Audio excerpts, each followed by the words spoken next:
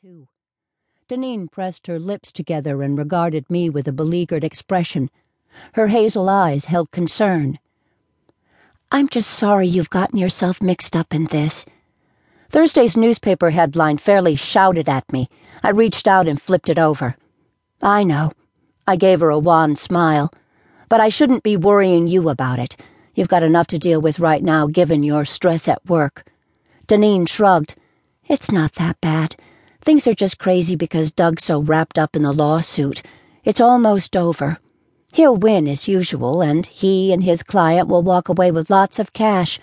Everybody will be happy again. Everyone except the San Jose hospital he was suing. I made a face. Including you, I hope. Happy as in getting a big honking present for all the abuse you've taken. Deneen answered phones at Doug Brewer's firm, nothing more. She wasn't a law clerk. She didn't deserve his snapping temper. But when Doug was fighting a big case, everyone around him bore the brunt of his impatience. Were things any different for you on Friday, after that came out?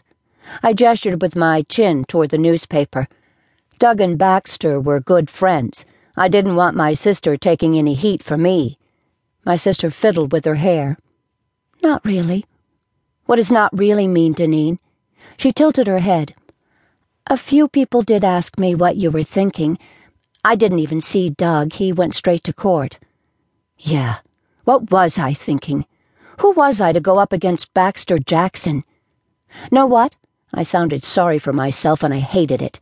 My nerves were just too worn to care. Right now you and Jimmy are about my only friends in town. Come on, that's not true. It is, Deneen. You should see the looks I've gotten the last few days, the disgusted whispers. Sudden tears bit my eyes. I looked at the table. Deneen made an emphatic sound in her throat. What about all your friends at church? You'll see them tomorrow. Her words pierced. I shook my head. I can't go back there, not now. With Baxter as head elder? Which side do you think would win? And anyway, I don't want those dear people taking sides. I can't put them in that position. They loved Charisse and Linda before that. My voice tightened. They're like family to Baxter. They're grieving along with him. Charisse had died only 2 weeks ago. I could imagine church members' reactions as they read that newspaper article, even though they loved me, even though I'd attended that church for 15 years, long before my husband Tom died of a heart attack. I was the one who always got things done, led committees, rallied the troops for fundraisers, taught Sunday school. They knew my heart for helping others, but how dare I talk against Baxter Jackson, especially as he mourned the death of his second wife? How could I be so cruel? Deneen laid a hand on my arm. I'm sorry. I know how much you miss Linda. Yes, I did miss her. Terribly. Linda, the irrepressible woman who encouraged everyone around her. Even in those moments when some inner pain she refused to share fleeted across her face, she would shake it off, flash that dazzling smile of hers. Now, 6 years later, Linda's disappearance still haunted me. Baxter claimed she'd left the house one night and never returned. A few days later, her car was found some 20 miles away, smears of her blood on the front seat. Her body was never recovered. I didn't believe Baxter's story about my best friend, not after what she'd told me, and she hadn't been herself for weeks before her disappearance, would barely even return my calls. But Chief Eddington hadn't listened to me then either. Indignation bubbled inside me once more.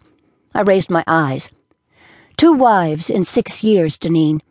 1 unsolved murder and 1 accident. A total of $1 million life insurance. $1 million. Why would he even take out policies on his wives in the first place, when neither of them worked? Linda's policy had taken 3 years to come through. The courts had to declare her dead first. Aided by the fact that her credit cards, bank account, nothing had been touched since the night of her disappearance. Even so, I wouldn't be surprised if Baxter's influence swayed that legal process as well. Deneen lifted a shoulder. There was nothing in this argument we hadn't covered a dozen times before.